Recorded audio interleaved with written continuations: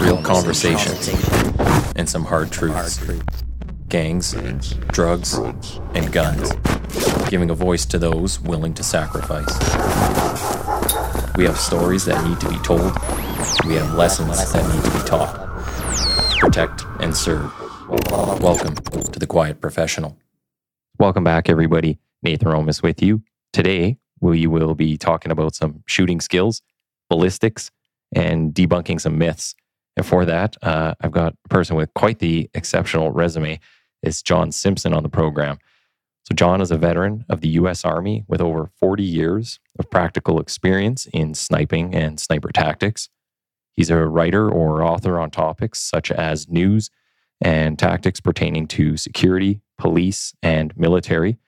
He's an instructor of snipers and their methods for Snipercraft Incorporated, and he's taught both domestically and internationally to groups including police and special forces. John is a research historian and has authored several books on the fundamentals and advanced tactics of marksmanship.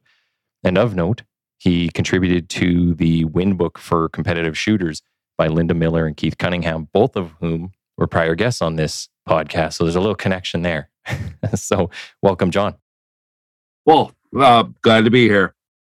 So, we're probably going to have you back on again because you got a lot of stuff in your history. I mean, you've done decades of shooting, sniper, marksmanship, army. But today we're going to be talking about the topics that I kind of mentioned.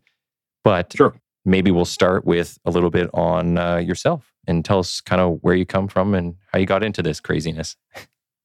Sure. I was I enlisted in the U.S. Army in 1977 when I was 17 years old, and I graduated Special Forces training and earned a Green Beret in 1978. Kicked around with a bunch of stuff. That's a whole story in itself. To cut to the chase. So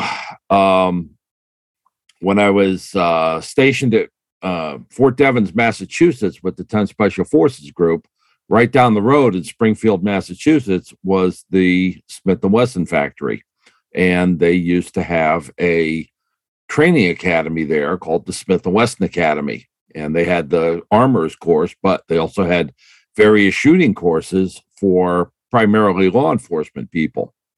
And without going too down into the weeds, being a Special Forces weapons guy in the 1980s was like the bottom of the totem pole. Okay. Oh, really? Yeah.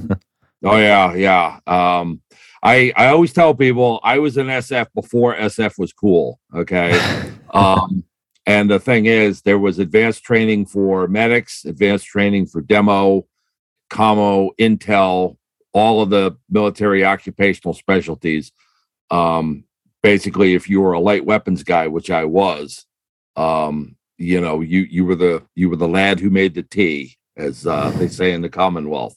So basically, I saw that, hey, there's a shooting school right down there, and so I took 3 weeks leave and I paid the tuition myself, and I did 3 weeks of back-to-back training at the Smith & Wesson Academy and got certified as a law enforcement firearms instructor. And I basically never looked back because this was an approach to training that we'd never had in the military.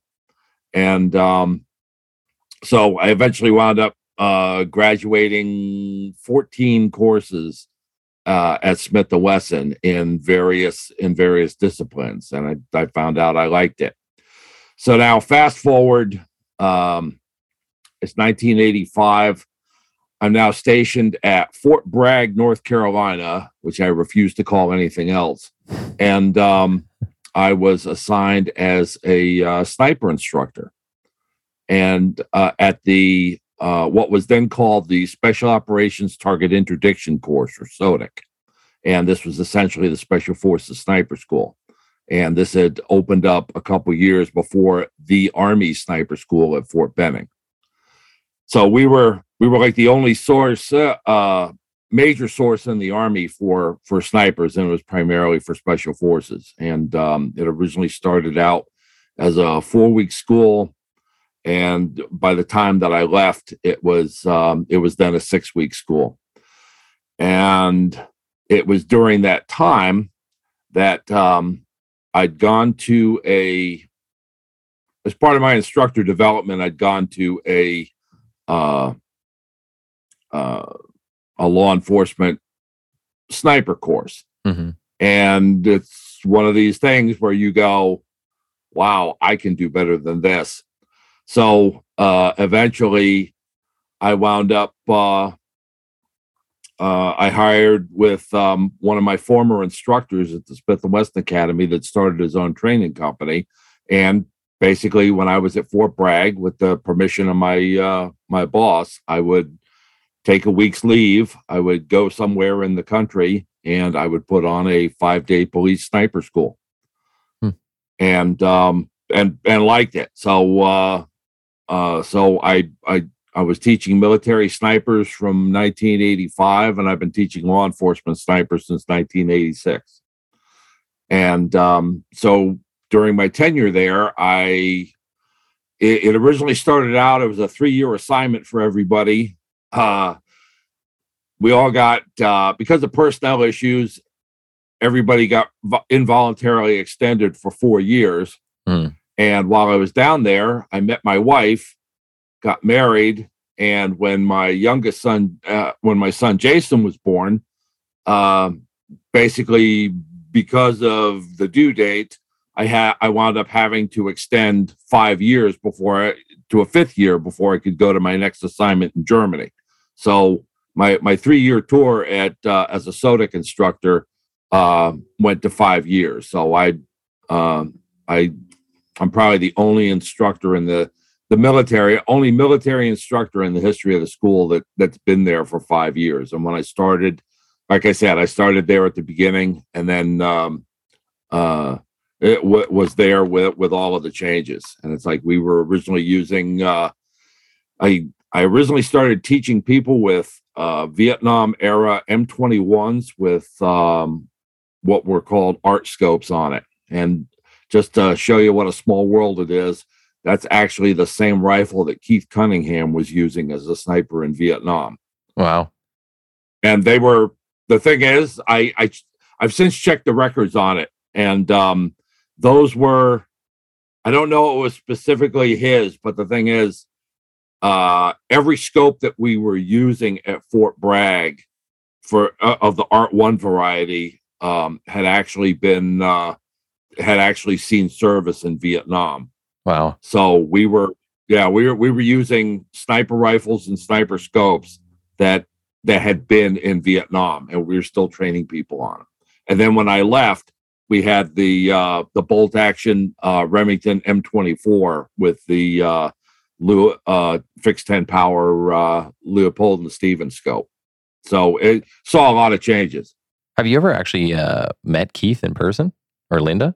Oh yeah. Okay. Linda, they actually after we've been talking back and forth years ago, they came down to speak at Sniper Week in Florida, and I still have this photograph of where Linda and I are standing side by side, and it's like, she only like comes up to here, and but yeah, their talk was very well received. But they'd I honestly can't remember the circumstances of when, because they contacted me. I think it was because because of the stuff I'd been writing for a couple different magazines on correcting for the wind, that they wanted me to contribute a chapter to the wind book.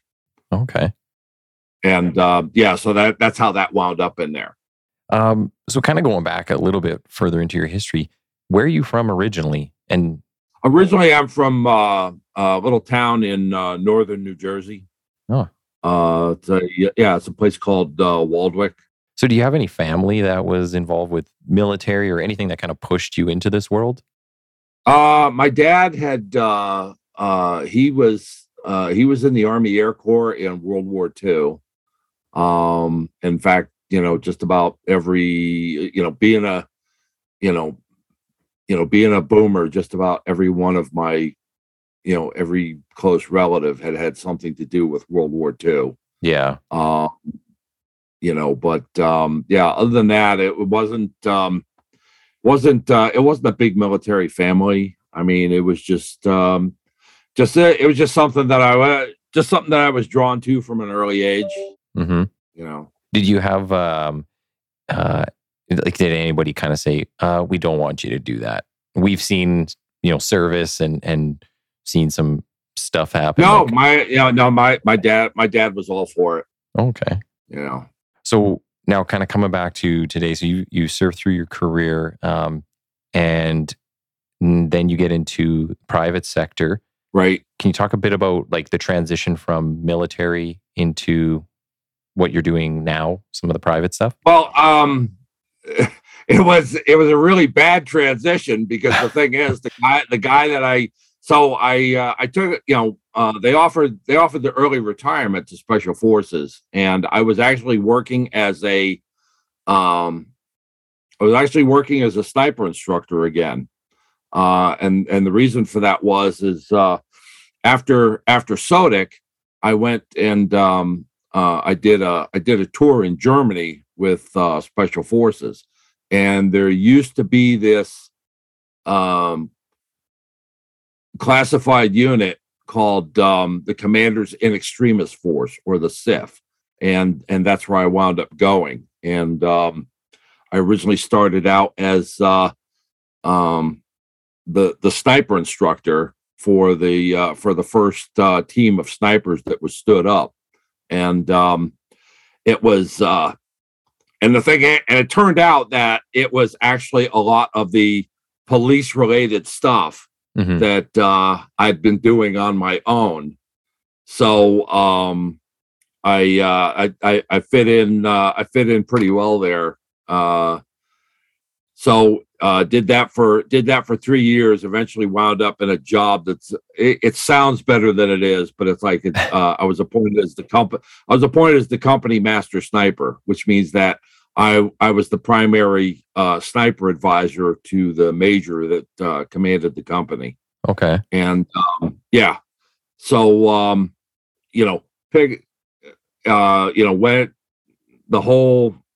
I went with the unit to Desert Storm. No sniping took place there.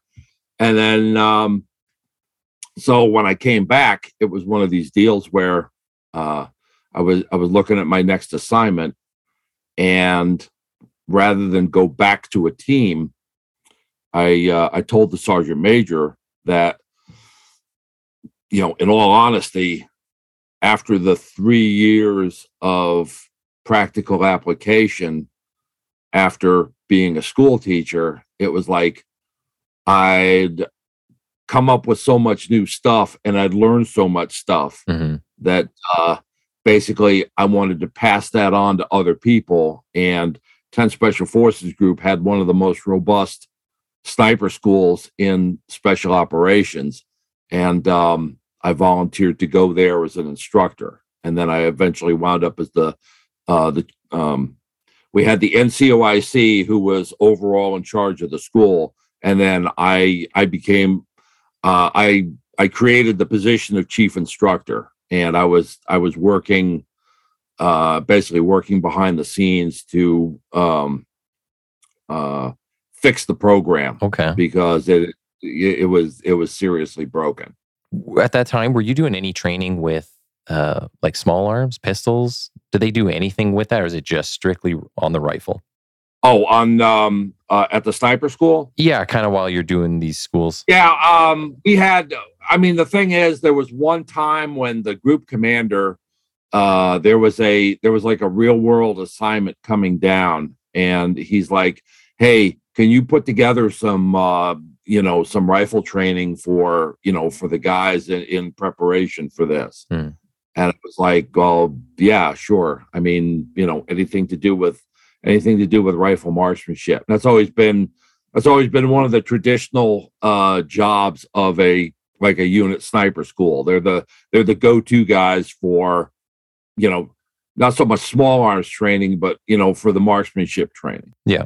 So yeah, I was just wondered, like, is it just strictly to go there? Do you go to like a different school then to learn about using a pistol or maybe even different type of weapon system? Oh yeah. Well, when I was in when I before I went, so when I was in Germany, it's like pretty much as soon as I got there, I had to go back to the States, back to Fort Bragg, which I just left for an 8-week school on which was like it's like one of the best schools I'd ever attended, civilian or military, and it was essentially it was the it was the Special Forces door kicking school, and so it was. You can imagine, with a lot of police SWAT programs are like 40 hours long, and to do this for 8 weeks. I mean, we were doing everything but getting bullets to shoot around corners. Yeah, I mean it, and it was like it. To this day, they still the most professional instruction I've ever encountered. There was during the whole time. There was only one time that I felt anxious about, because it was all live fire training. And it just starts off, so you've got the marksmanship portion, and then they go into, okay, so they build they have a door frame on the range, and they're like, okay, we're going to start with, Simpson, I'm going to kick this door open. You're going to step inside and you're going to fire 2 shots at the silhouette target you see on the other side of the door. Kick, bang, bang. And then from there, they just keep on stacking more and more stuff onto it till in the end, you're doing multiple building, multiple story takedowns. And as I said, there was only one time that I felt any kind of anxiety. And that was the first time that we were doing a nighttime live fire room clearing with aiming lights. And the only apprehension I had was, not that I'm going to get shot. It was just, your biggest fear was, don't let me shoot anybody else. And I was like, okay, it's like, the best chance I have of shooting somebody by mistake is going to be on this one. But then it's like, you go and you're like, okay, yeah, I wonder what all the drama was about, You don't want to be that guy that creates policy. Yeah. That they name it after. Yeah. So anyway, getting back to your question, so I retired, and it's like, hey, I'm gonna do this full time, and the guy that I was working for, he had this. So basically, his business strategy is that I would do work for him, but he didn't have to pay me. Oh, okay. Yeah, and it got really bad for a while, and it was so it was one of these deals. It's like I wound up having to quit him, and I went to work for a company for a while where I was working as a strike breaker, but that's another story in itself. Nothing sniper related there.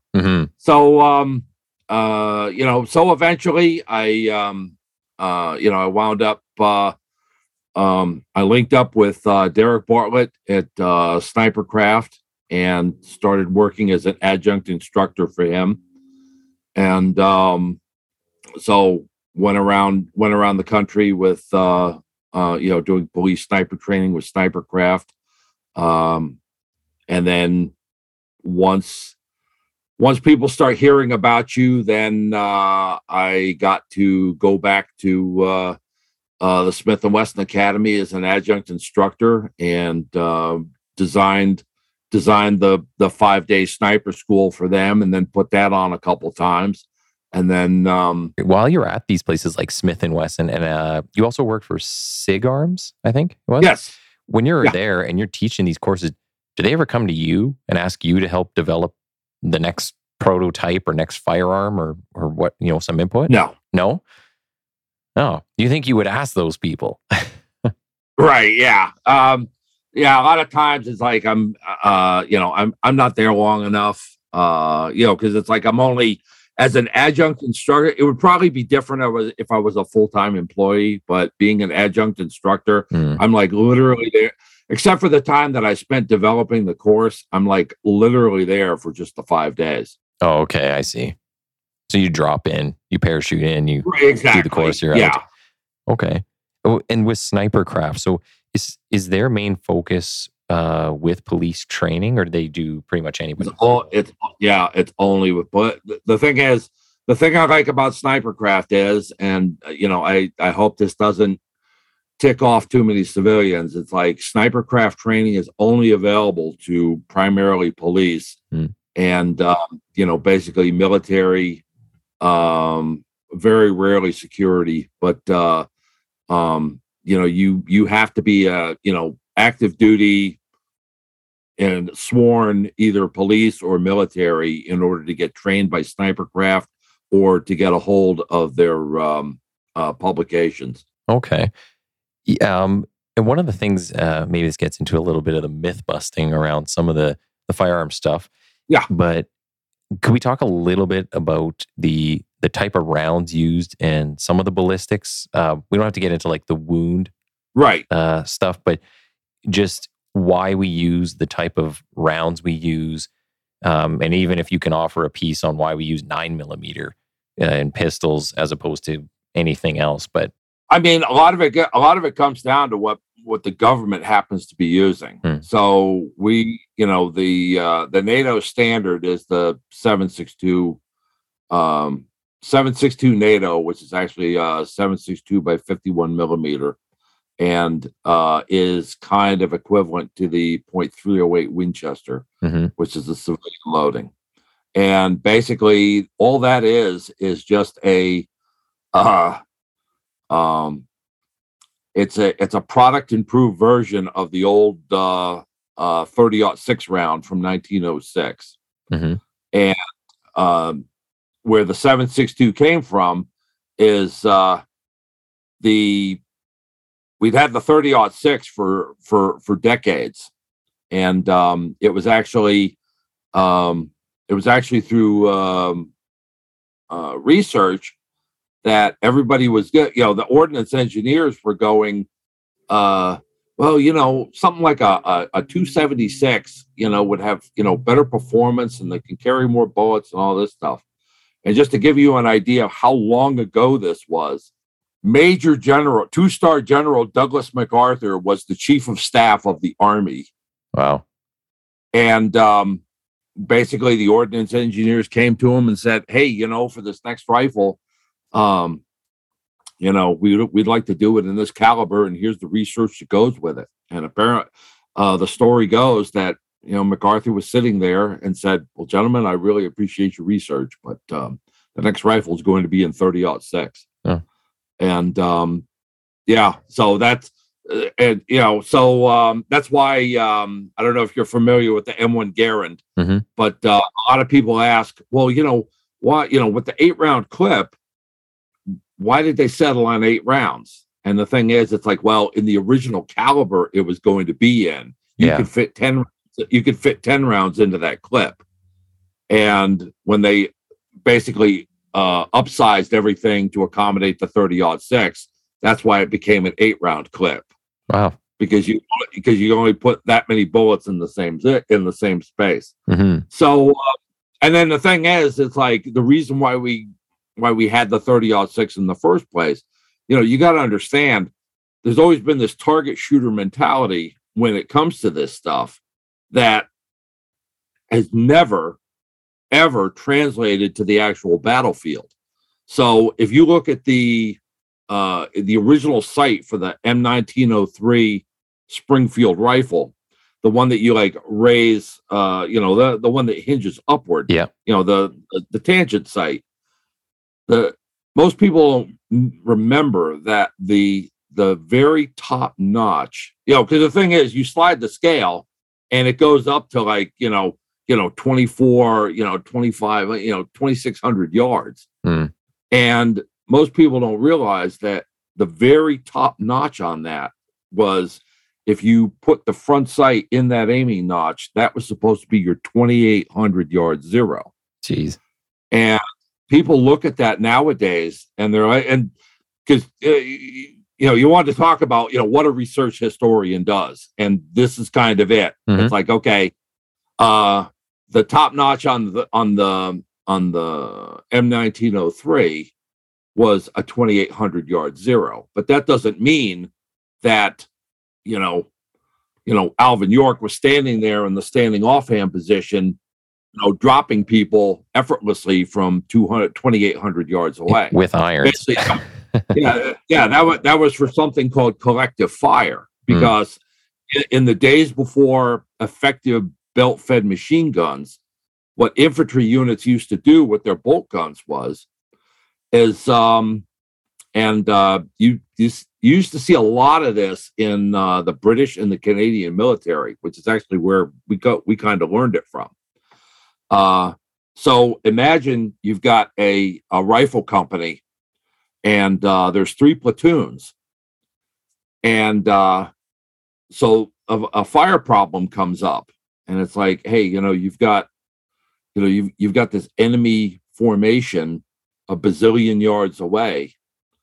So the thing is, it's like one of the jobs in a rifle company, there's the senior NCO is the first sergeant, and he does paperwork and assigns details and stuff like that. One of the early jobs of an Army first sergeant was he would manage all the range estimators in a rifle company. So the thing is, it's like, hey, Nathan, how far away do you think they are? And it's like, well, I'd say 1,200 yards. And I'm going, well, I think they're like 1,000 yards. Well, so all these range estimators, they would report their estimations to the first sergeant. His job was to like average it together, report it to the company commander. And then the company commander would go, okay, so based off of that, and because of the training that I've had, all right, first platoon, you're going to set your sights for 1,000 yards. Second platoon, you're going to set your sights for 900 yards. And third platoon, you're going to set your sights for 1,100 yards. And we're all going to aim at the same thing. And then when we volley fire our bolt gun, essentially, a company of bolt guns is basically producing the same effect as a belt-fed machine gun does today. Jeez. I'm kind of picturing like you see in the movies when they'll have one side and they shoot all the arrows. There's just 1,000 arrows coming over at you. The 300 Spartans with the arrows. That's what it used to be with volley fire. It was called collective fire, and it was one of the things that infantrymen trained in. Wow. So the thing is, it's like you can see that the bullets that the military would go for would be, well, hey, we got to have this capability to shoot people at thousands of yards away, and then the thing is, it's like in the 1950s, analysis was actually done based off of World War II in Korea, and that's when people started to realize that, well, when people are doing what I call soldiers doing soldierly things, you really can't, it's really difficult to shoot people at that distance. And, teaching young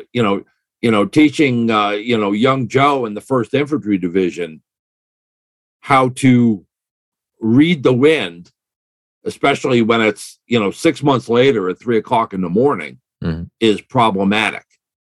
So they were like, instead of this whole 7.62 thing, this whole 5.56 or 223 Remington, which is the same bullet, is actually, actually answers the mail. And so that's now as far as the current bullets coming in. You know what, I I like stick all my, you know, I put my stake in the ground with the 308 Winchester and the 223. And in fact, most of the with sniper craft, it's like our recommendation is that, you know, people stick to 308 Winchester. Yeah. It's a very mature round. There's a lot of different bullets that are available for it. Because speaking of ballistics, one of the things that we found over the years is that a bullet that's very good for dropping people just isn't as effective as shooting somebody through a pane of glass and then dropping them. Mm-hmm. So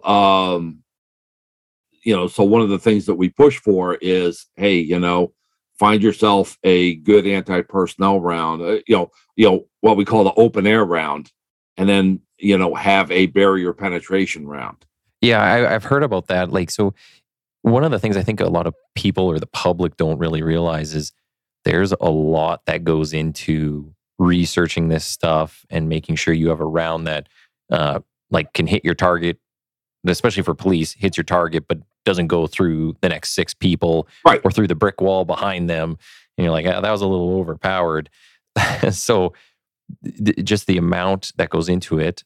And then also, do you ever get questions like, or maybe you just hear it in general, but people go, why didn't they just shoot the gun out of the person's hand? Why didn't they just shoot? Why didn't they just kneecap him when he's in mid full sprint? Like, right. So how do you kind of answer those? Yeah, I mean that's actually one of the things that we've had to address. And I've actually written an article regarding the shooting to wound thing, because we have a police chief here in Georgia that believes he's qualifying his people to be able to shoot to wound, and really? It's a very, very, very bad idea. Yeah.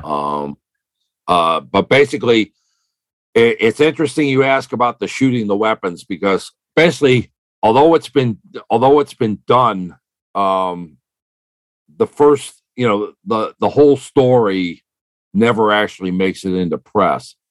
So the other organization that Derek Bartlett is associated with is, while he's the owner and director of Snipercraft, he's also the president of what's called the American Sniper Association. And if anybody is a police sniper, they need to join the American Sniper Association.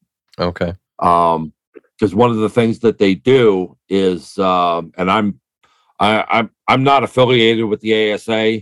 I help out with some of the statistical work on it, but it's all run by cops. And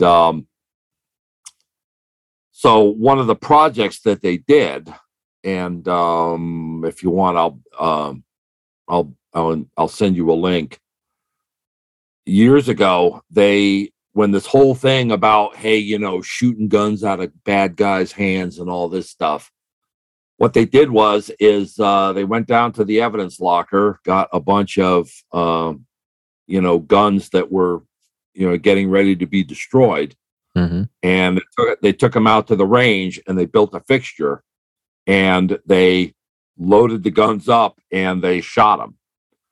And they basically created a DVD that's available from the ASA for legitimate law enforcement. Okay. And so basically, long story short, the conclusion is, don't do this. Don't brief you can do this. Don't train to do this.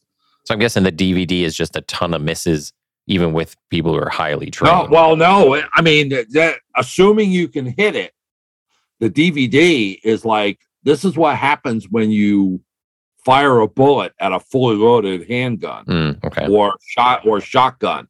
And basically, it's like, what people fail to tell you is that there's a sympathetic detonation that often happens. And this idea that there's there's this magic sweet spot that you can, shoot the gun out of the guy's hand, because without getting too much into the legal aspects of it, essentially, if you're not justified in using deadly force to resolve a situation, then you're basically sending deadly force that person's way. Yeah. When you think it's, when you feel that you're not justified in killing them. Yep. Yeah, no, I get what you're saying. And it's the same thing with shooting to wound. In the article, I looked at it from the point of view of the wound ballistics, and that's because I don't know if you ever heard of the leading expert in wound ballistics, the late Dr. Martin Fackler. No. Yeah. See, and it's not just you. It's like if you've ever heard about shooting, testing ammunition by shooting it into a 20% gelatin block. Yep. Marty Fackler is the guy that came up with that. Okay.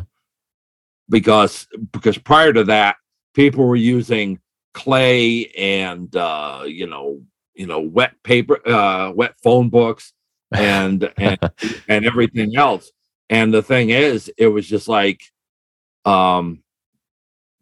without getting too down into the weeds into it, it was like the biggest problem with all of that stuff is people were overly impressed by the temporary wound cavity. And what Marty had found out is that, you fire an AR-15 into something, and there's this, oh wow, look at that, that temporary wound cavity, look at that ballooning. It's like, how could anybody survive that? And the thing is, he's going, human tissue is a lot more elastic than people give it credit for. And what really counts is the permanent wound cavity and how deep that can go. And because the thing is, it's like he's done articles like what's wrong with the wound ballistics literature and everything else. And he was the founder and he was the first commander of the Army Wound Ballistics Laboratory out in California when he came back from Vietnam, when he was a colonel. Okay. Yeah. So the thing is, he came by his expertise because he was a military surgeon in Vietnam, and he was one of the few guys that would work on North Vietnamese and VC POWs, treating their gunshot wounds. So he actually got to look at gunshot wounds that had been inflicted by AKs and by M16s. Okay. And that's when he realized that, and one of the reasons why he and I got along so well together, he realized that what he'd been taught about wound ballistics as part of his surgical residency was wrong. And that's when he started researching it to find out, okay, how does wound ballistics work? So yeah, Martin Fackler, you can find a lot of his stuff online. It's bittersweet because his last public appearance was in 2014 at Sniper Week in Florida, and it was it was an honor for me to introduce him. Yeah, I'm gonna have to look up some of those people. Yeah. I mean, the thing is, it's like I've been extremely fortunate in the people that I've gotten to meet over the year. I've gotten to become friends with over the years. And so if I'm able to advance, it's like the old saying of standing on the shoulders of giants. So all of those people, some of you may have heard of, some of you haven't. I mean, there's Marty Fackler for wound ballistics. There was Rex Applegate for Fieldcraft. A lot of people know him from the whole point shooting thing. But at one time he was with the OSS in World War II, and there was a brief period of time when he actually served as FDR's bodyguard, because he was up in the area that eventually became Camp David, the presidential retreat here. Yeah. Used to be in the vicinity of an OSS training camp. Oh, okay. Well, the history that most people might not know about some of these areas. So in talking about like the 223 round 5.56, that's what we use in like a patrol carbine out on the street. I think that's pretty standard North America and Canadian. Like everybody uses that round. Can you just talk a little bit about that specific round and like why police might use it? Because it does the job. See, I've got the next book I have coming out from Blue 360 Media is going to be Foundations of Patrol Rifle Marksmanship. Mm-hmm. And so basically it's like the people like the 223 because it works. And what I found is that a lot of people don't know why they want something other than the fact that it's not what they currently have.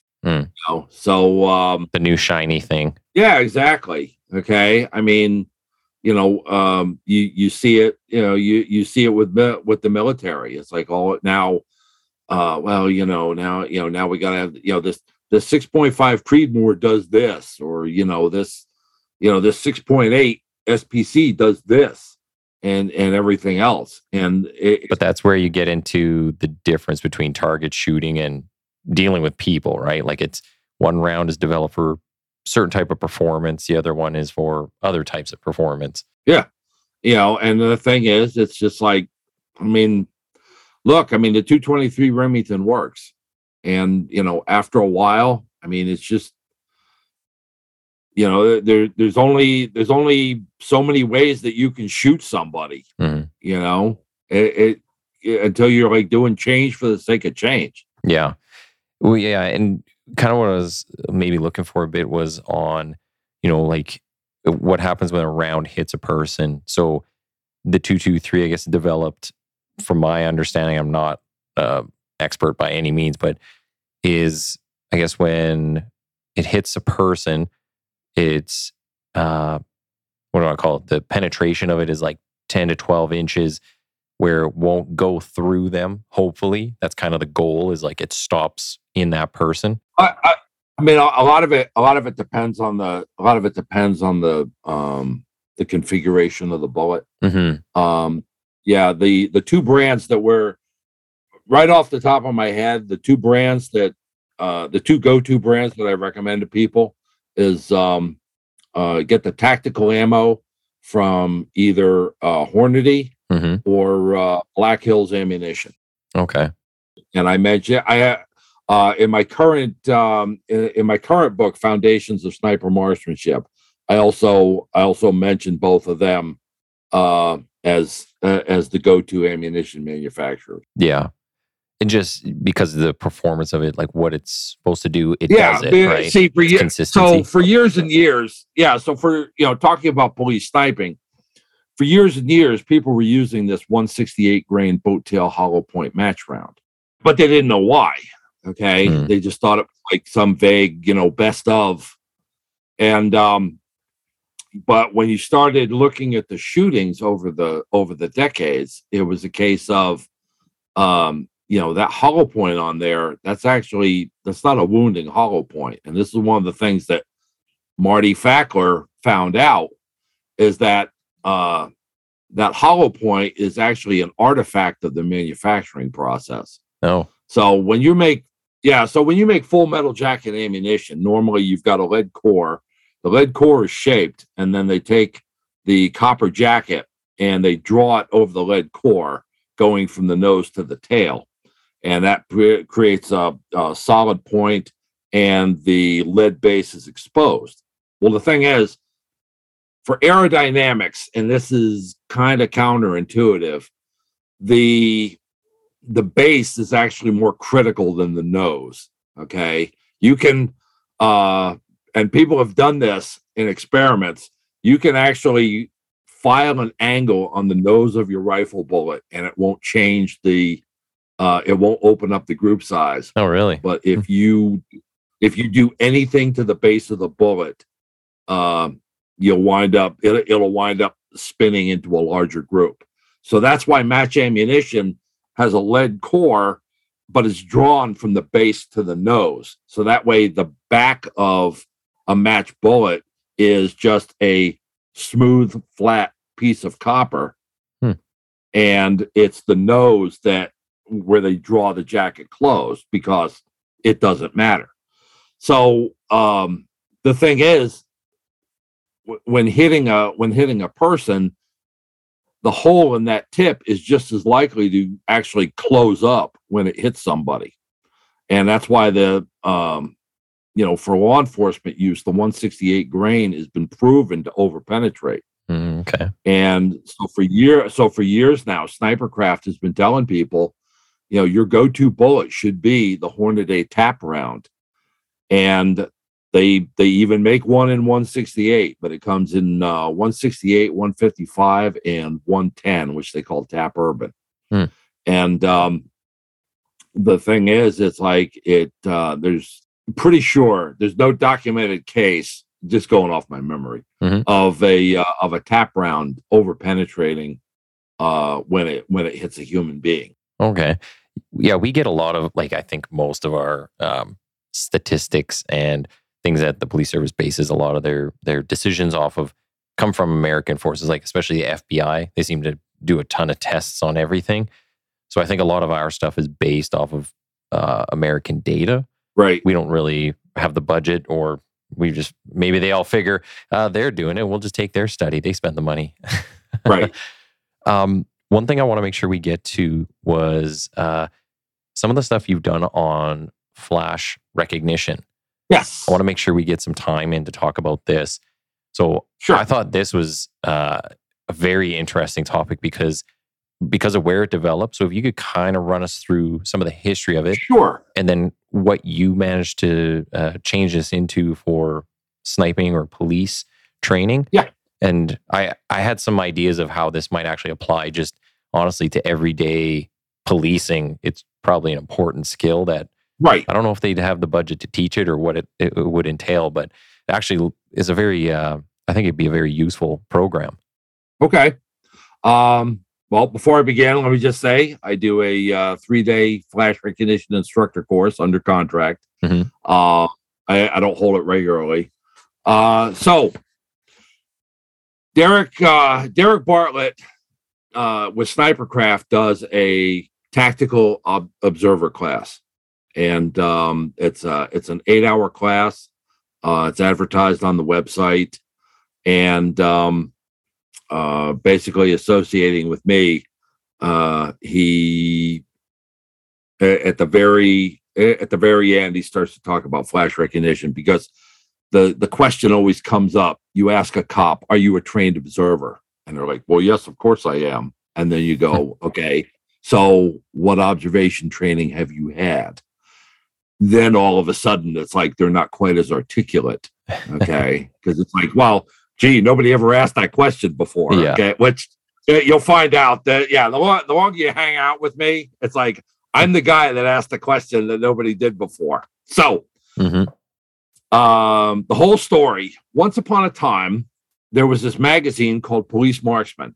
Now, being this whacked out soldier who was into cop stuff, as everybody used to say, I was a subscriber to Police Marksman. So I'm reading this issue, and I'm reading this issue at Fort Bragg, and it was just there was an article about that was called "You Can Learn to See Better," and we teach observation at the sniper school, and it basically told about the Indiana State Police Academy under Major Dale Van Adder had revived this World War II training program called flash recognition, and they had an actual school-trained Navy flash recognition, former Navy flash recognition officer named Roland Soule, and he'd come in and they'd created this They'd integrated flash recognition training into the police academy. They had Professor Soul's home address in the article, and I wrote to him, and we got to know each other very well over the years, and he put me in touch with Major Van Adder. And so the story goes that back in World War II, we were having, at the beginning of World War II, we were having a lot of friendly fire incidents where we were shooting down our own planes, and the Navy wanted to put a stop to that. So there was a naval officer who had been a student at Ohio State University of a psychology professor named Samuel Renshaw, and he goes, hey, Professor Renshaw, I know you've been working in this area. Can you put together a program for us? So now, why did he go to Renshaw? This is my favorite part of the program, because I like to tell people flash recognition all started with a man named Salo Finkelstein. And so in the early 1930s, a Polish national calling himself Dr. Finkelstein emigrated to the U.S. And he was trying to seek his fortune at what was called a lightning calculator. So he had an act where he would stand up on stage and draw a 5x5 grid. He would then have members of the audience call out random numbers, and he would fill them in. He would immediately turn his back and then recite the numbers top to bottom, left to right, right to left, or diagonally. And then he would add them together with his back turned from memory in any combination that you wanted. So it's hey, Dr. Finkelstein, third row from the top, what does it add up to? And he would do it. And it's actually his stated goal. He wanted a job where he would work once a week, doing accounting for a bank. As a publicity stunt, he was hired by CBS News for the 1932 presidential campaign, where on the radio, and I'm still trying to find the radio, see if this is in anybody's radio archives. So what they did is keep in mind, results are coming in across the country by telegraph key in Morse code. Okay. Yeah. And you have people that are this district came in and everything like that. So anyway, they'd hire as a stunt, they hired Salo Finkelstein to single-handedly total up all the national results for their November broadcast for election night. Okay. And it actually made the newspapers. So he became this really curious fellow that various psychology departments across the United States were hey, let's put this guy under the microscope, see what happens. Yeah. So in 1934, he winds up in Ohio State University in Professor Renshaw's lab. And Professor Renshaw had developed this machine called the chronoscope, and it consisted of a timer. So it was a shutter, and it was a electric timer. And so you press a button, a shutter raises, and a stimulus, whatever you want the person to look at would be visible. And then when they were done looking at it, they would hit a button. They would hit a button themselves. The shutter would close and the time would be recorded. And then they had to write down what they saw under the shutter. Okay. All right.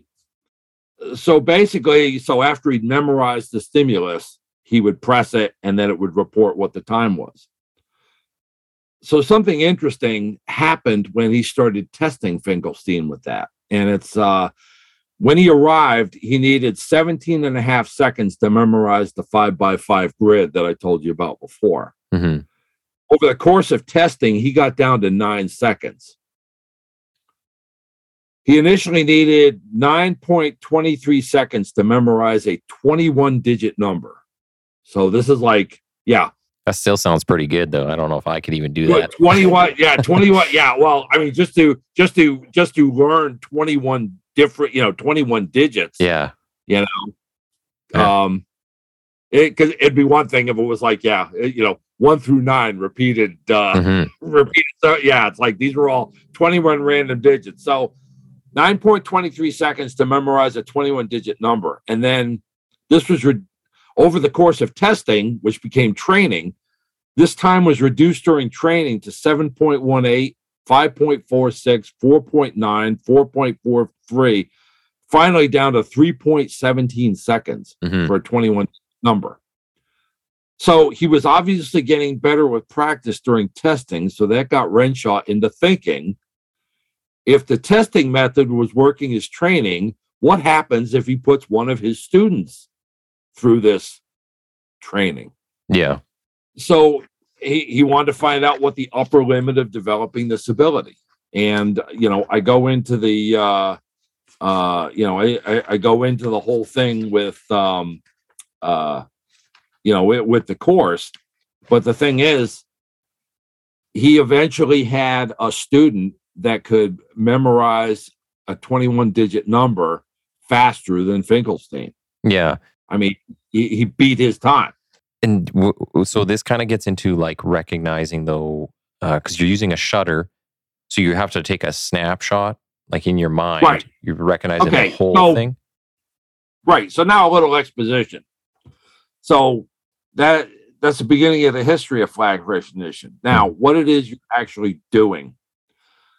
The thing is, your eyes don't function as television cameras. Okay. What you're doing is you're actually assembling the whatever it is that you see. It's just that your visual center has evolved so that this is a seamless operation. Okay. Basically what happens, being an English speaker, or having learned to read in English, you read from left to right. Mm-hmm. So if I had, let's just say I had a 7-digit number, okay, and for simplicity's sake and ease of memorization, we'll just say it's 1, 2, 3, 4, 5, 6, 7. Now, you read that number, and it's like, yeah, okay, you put it together from left to right. Mm-hmm. But now let me just interpose a mechanical shutter in between you and that number. So let's say I have it's a slide. It's a slide on a digital projector, PowerPoint slide. And now that number doesn't appear except when I open the shutter at 1/100th of a second. Mm-hmm. And then it closes. If you try doing it the way you're normally conditioned to do it, you'll go 1, 2, 3, and then the shutter's closed. Mm-hmm. What flash recognition trains you to do. So basically, just like a physical activity, flash recognition actually rewires the visual center of your brain by demanding that you do more than you're used to doing. Mm-hmm. So that eventually you reach a point where the number comes up. You don't go 1, 2, 3 and assemble it in your head. You just go bang. You get that image and the shutter closes, but you've got, it's 1, 2, 3, 4, 5, 6, 7. So one of the examples that you gave on here too was like looking at somebody's face, and you don't look at a face from left to right, and then you don't go like the eyes, then the nose. You basically just look at it, and then you recognize that person, right? Or whatever you're looking for. Right. I was thinking this too, when it comes to like police work, a lot of surveillance work, some of the stuff we do, like with our team, we walk through a lot of the venues, so bars and casinos and stuff. and you catch glimpses of people, and then even from like certain glimpses, you can just see the stature of a person, or maybe you catch the face. And you're like, yeah, I know who that is. Like within a split second, you know exactly who you're looking at. And I was thinking of a way, because this sometimes comes up in court even, and they'll go like, well, how do you recognize a person? It's like, I just know. I don't know how to explain it, but like I've seen them before. I just recognize it. As soon as I saw this person, I can tell by the face or the stature or the silhouette. Like, Right. you can tell that. So it got me thinking like that must be kind of related to this training or this type of stuff. Yeah. So basically, the way that Renshaw used to use that very example, where he was just like, okay, you're walking on the street and you see your Aunt Mary. Now, getting back to World War II, the system that we had at the time was for teaching aircraft recognition it was an acronym called WEFT, EFT, which stood for wings, engine, fuselage, and tail. And basically for training, you would learn, okay, so, whether the wing is, high or low or midway, or it's this shape, or, the engine is, looks like this in the front, or and the tail is shaped like this, and the fuselage, is, squared off, or it's bulbous, or, shaped like this. And the thing is, the GIs that were using that at the time basically came up with their own version of what WEF stood for. And for them, it was like, the sanitized version is, wrong every freaking time. And so when the way that Renshaw addressed that is, he would go, hey, look, I mean, when you see your Aunt Mary walking towards you on the sidewalk, you don't go, okay, so the forehead's right, and the nose is like this, and the eyes are shaped like this, and, the chin is like this. Oh, that's Aunt Mary. It's like, no, you look at that face, and that face is, oh, that's Aunt Mary. Yeah. Okay. And that's what he told, and that's what he called total form. So the example I used before with the 7-digit number, it's the difference between assembling pieces of whatever it is and then being forced to use total form. Okay. So that you're seeing, so you're not seeing the parts of Aunt Mary's face. You see Aunt Mary's face and know that's Aunt Mary. Well, it's like, obviously. But the thing is, when you're looking at a license plate, you can go, it's HFA 404, assembling it, or you can just go, hey, that's the that license plate, turns out that's the one that we have a BOLO on. That's actually a good example. I'm going to use that. And the thing is, it's not mine. That's actually from Indiana, because Van Adder was so proud of this program, and he actually did research on the results. So the original intent of the program was to improve performance in shoot-no-shoot exercises.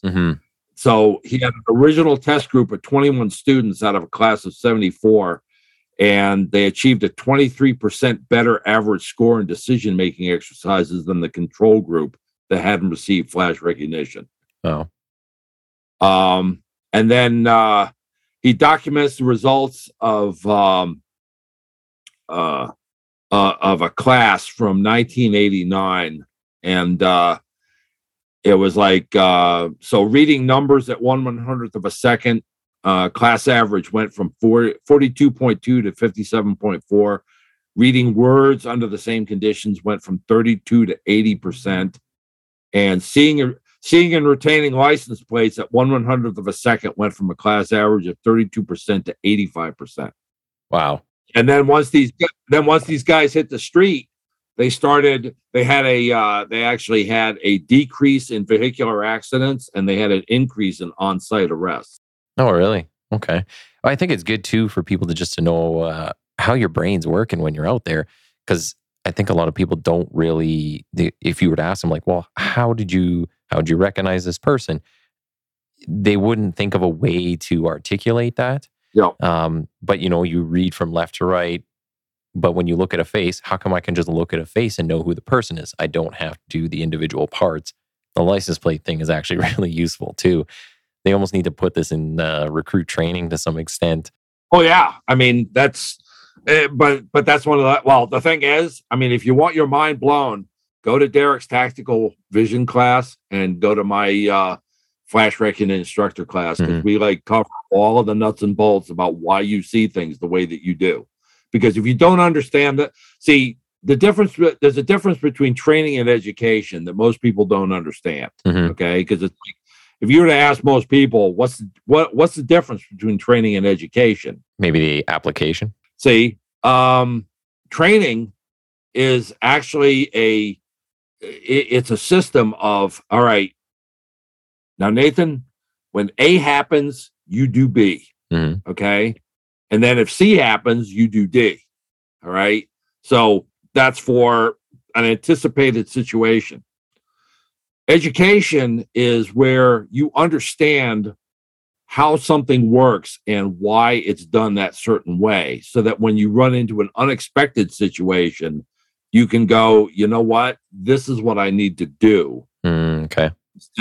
So, training is good. Okay. I'm not bad mouthing training, but the thing is, education on a subject is what helps you with dealing with a chaotic situation or something that you haven't been trained to react to. Yeah. All right. And so the thing is, what Derek and I emphasize in the observer training is understanding, sharing what we currently understand about the visual center of the human brain, because and it's one of these things where, I mean, I've seen people just like, mind blown with some of the stuff. Unfortunately, it's like it's all visual. I can't, there isn't too much that I can talk you through. But to give you one experiment that you and your listeners can do, and I'm going to try and get this right. So the thing is, you have your visual center in relation to your eye is just this very tiny spot on the back of your eyeball. Okay. And that's where your clearest vision is. And in order for you to see something, that is constantly scanning all over what you're looking at. And these are what's good. And these are called saccades. Okay. And the thing is, it's like you look at a spot, and then you look at another spot, and you look at it, and your brain is set up to accommodate this, and it creates this image in your visual center that what you're seeing is this flicker-free image of, like right now, it's me on your computer monitor. But that's a lie. Okay. Because the thing is, if you were actually able to see your eye scanning all over something, you would get dizzy. So the thing is, you are functionally blind in between where the last spot is and the next spot is seen. So your visual center shuts down in the brief period of time that it takes to scan that image together. And you can see this for yourself with the aid of a mirror. Okay. So what you do is you stand close to a mirror, and with both eyes open, you look at your left eye in the mirror. Okay. And then with your eyes open, quickly look over to see your right eye in the mirror. And what you're going to see is first you're going to see your eye staring back at you, and then you're going to see your other eye staring back at you, but you won't see your eyes move. Mm-hmm. You can't see your eyes move in the mirror when you flick them back and forth, looking at at each opposite eye. Yeah. You need a mirror to do. Yeah. But now, if you watched somebody else doing that, you would see the eyes move back and forth. I'm gonna go test this on the kids. Now, if you could spare me a couple minutes, I would like to talk a bit about the book, about why it was written. Yeah, and so that was one thing I wanted to get into too. So, I was going to add, I was reading the book that you sent ahead of time, and I was using that just prior to my carbine recertification. So it helped me kind of get back into the mental state of things, remembering some of the techniques. Like I'm literally sitting there shooting from the standing, the kneeling, the prone, and going like, okay, I got to make sure I'm stacking bones and make sure I'm, breathing, trying to focus on things. So if you could tell us like just how you got into the authoring of this. Yeah. So basically it was in connection with Snipercraft, and that's why on the cover it says based on Snipercraft principles. I was teaching a class with Derek, and there was only the two of us for the entire class. And we had two teams on opposite ends of the range, and they were both doing the same thing. And they were holding the rifle they had the small of the stock, and they were holding the pistol grip like the rifle was a pistol, because they had absolutely no experience with shooting a rifle. Okay. And I was able to work with one team, but I couldn't work as much with the other one. And one team passed and the other one didn't. So that's when I realized that there's actually a paradox with police snipers. So, and I mentioned this in the book, when you're a military sniper, you've been through basic rifle marksmanship in basic training, where you learned how to use iron sights with an M16 out to 300 meters and qualified at that distance. Then you go to a 6 or 8 or 12-week long sniper school where you learn that, you spend weeks learning how to shoot farther and farther out. Yeah. But then you look at police snipers, a policeman, when he graduates the academy, he's only guaranteed to be qualified on a handgun. Maybe, depending on jurisdiction, maybe, qualified or just familiarized on a shotgun. Yeah. So the thing is, it's like, then they show up, their sniper school is only 5 days long. Wow. And they also, yeah, see, when you think about it that way, it's just like, boy, that doesn't make sense, because then you have to cover, tactical movement and concealment and observation and everything else in addition to shooting. So what I wanted to do I wanted to basically bend that curve. Yeah.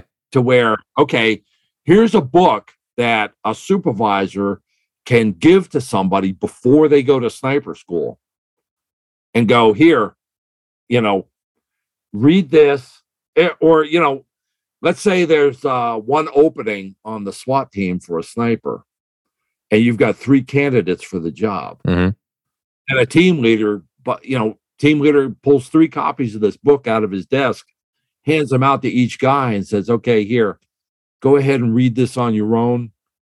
Work on the dry fire. Let me know if you have any questions. A month from now, you come on out with us to the range when we're doing our train up, and we'll do the live fire. And then you see how they do when they do it with live fire. So now you've just found out who really wants the job, who's able to study on their own, who's a self-starter, who has initiative, okay? And it just, it helps with the selection process. So I wanted a book that, you would like read and train on this. And then it turned out that, I started hearing from agencies where the Foundations of Sniper Marksmanship book started becoming their team policy as far as marksmanship training goes. Yeah, one of the things I found interesting about it, I haven't done a whole lot with the bolt action rifle that I have, but I'm hoping to take a course this spring, and just some of the stuff that it goes through. It's like if I had the book there with me and I'm actually got the scope there and I can reference these different points, I was like, man, this would, like, talking about MOAs and measurements and all that. I was like, if I had this book when I was initially had the rifle out there, it would have explained it all for me. Like I did. It'd still be good to have a teacher, but like this book is a teacher as well. So, and that's the point, because the thing is, when you've only got a 40-hour program, that really isn't the time for day one to be, gentlemen, figuring it ladies, this is the rifle. Awesome. Bullet comes out this end. Okay. We're just kind of coming up to the end of our time. I want to make sure you get a chance to say how people can follow you. Check out some of your books. Is it just check on Amazon, put your name out there, and find everything that you've written? I'll give you the links to share, but basically, you want to look for Foundations of Sniper Marksmanship, and as a basically as a bonus for your listeners, I got a discount code that you can use on the Blue 360 Media website. Okay, and I'll give you the link to that. Yeah, but so it's a 20% discount code off of the ebook version, direct from the publisher. Okay, so definitely send the links for the books and any codes, and find you on LinkedIn. Any other social media that you're using right now? No, that's it. That's the main one. Okay. And for anybody that's interested, the other book I have is strictly for police and military. It's called Sniper Notebook. It's not available anywhere else but from me. We're going to wrap up the recording. Stay on the line for, so I can say bye offline. But I want to say thanks for coming on, and we'll look to have you on again in the future, probably around the Remembrance Day episodes, as we were discussing before. So, and we'll look to have you on again. Hey, thanks for having me.